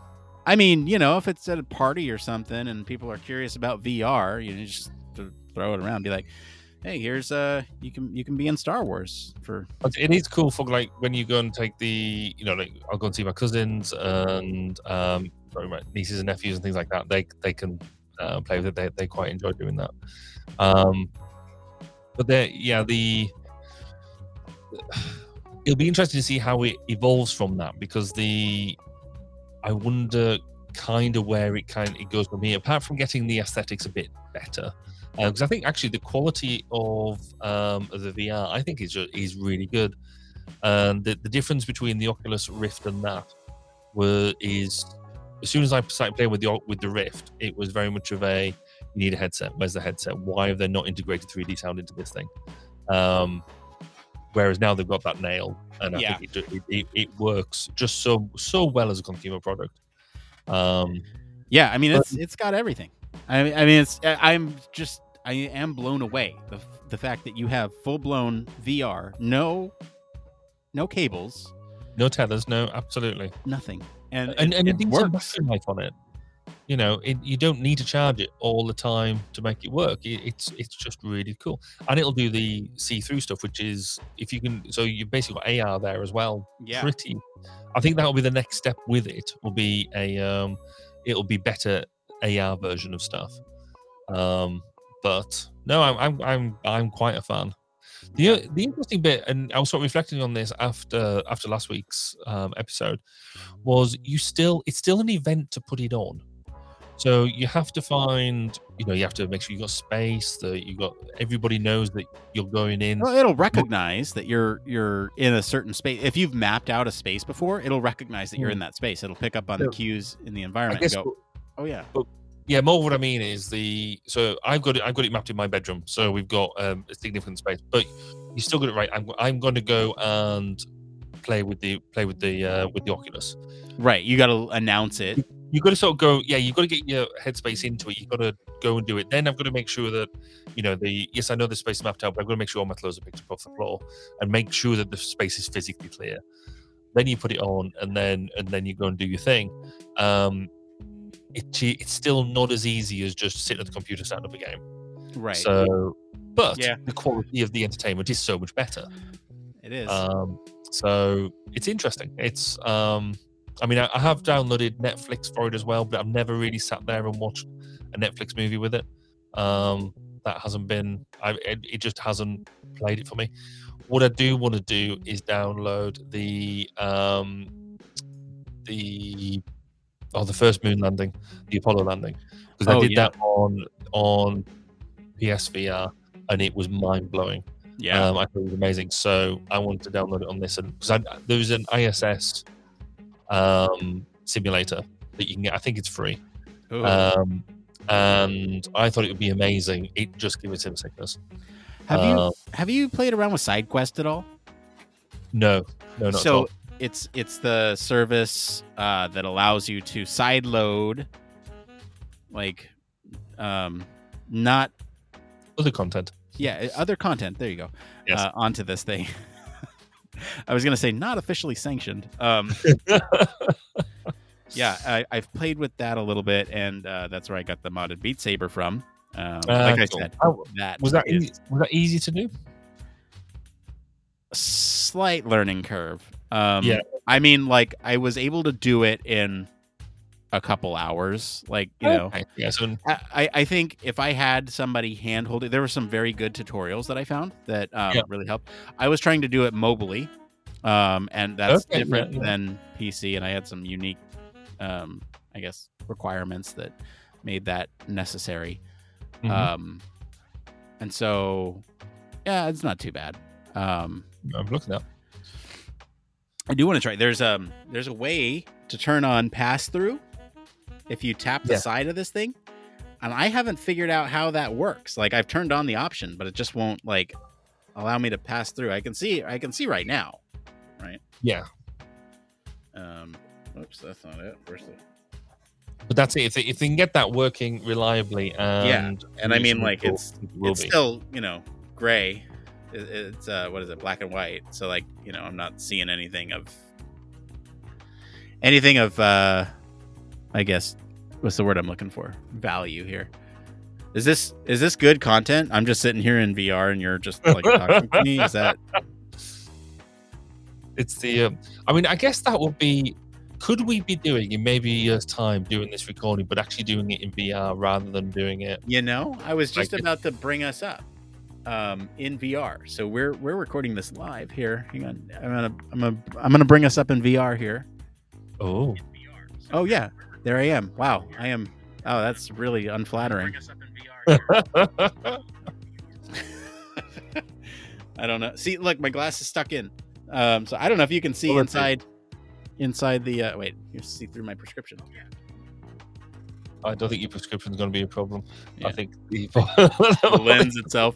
Here, yeah. let's see. I don't know. You can't see. Nah. I can see. You can see the loading.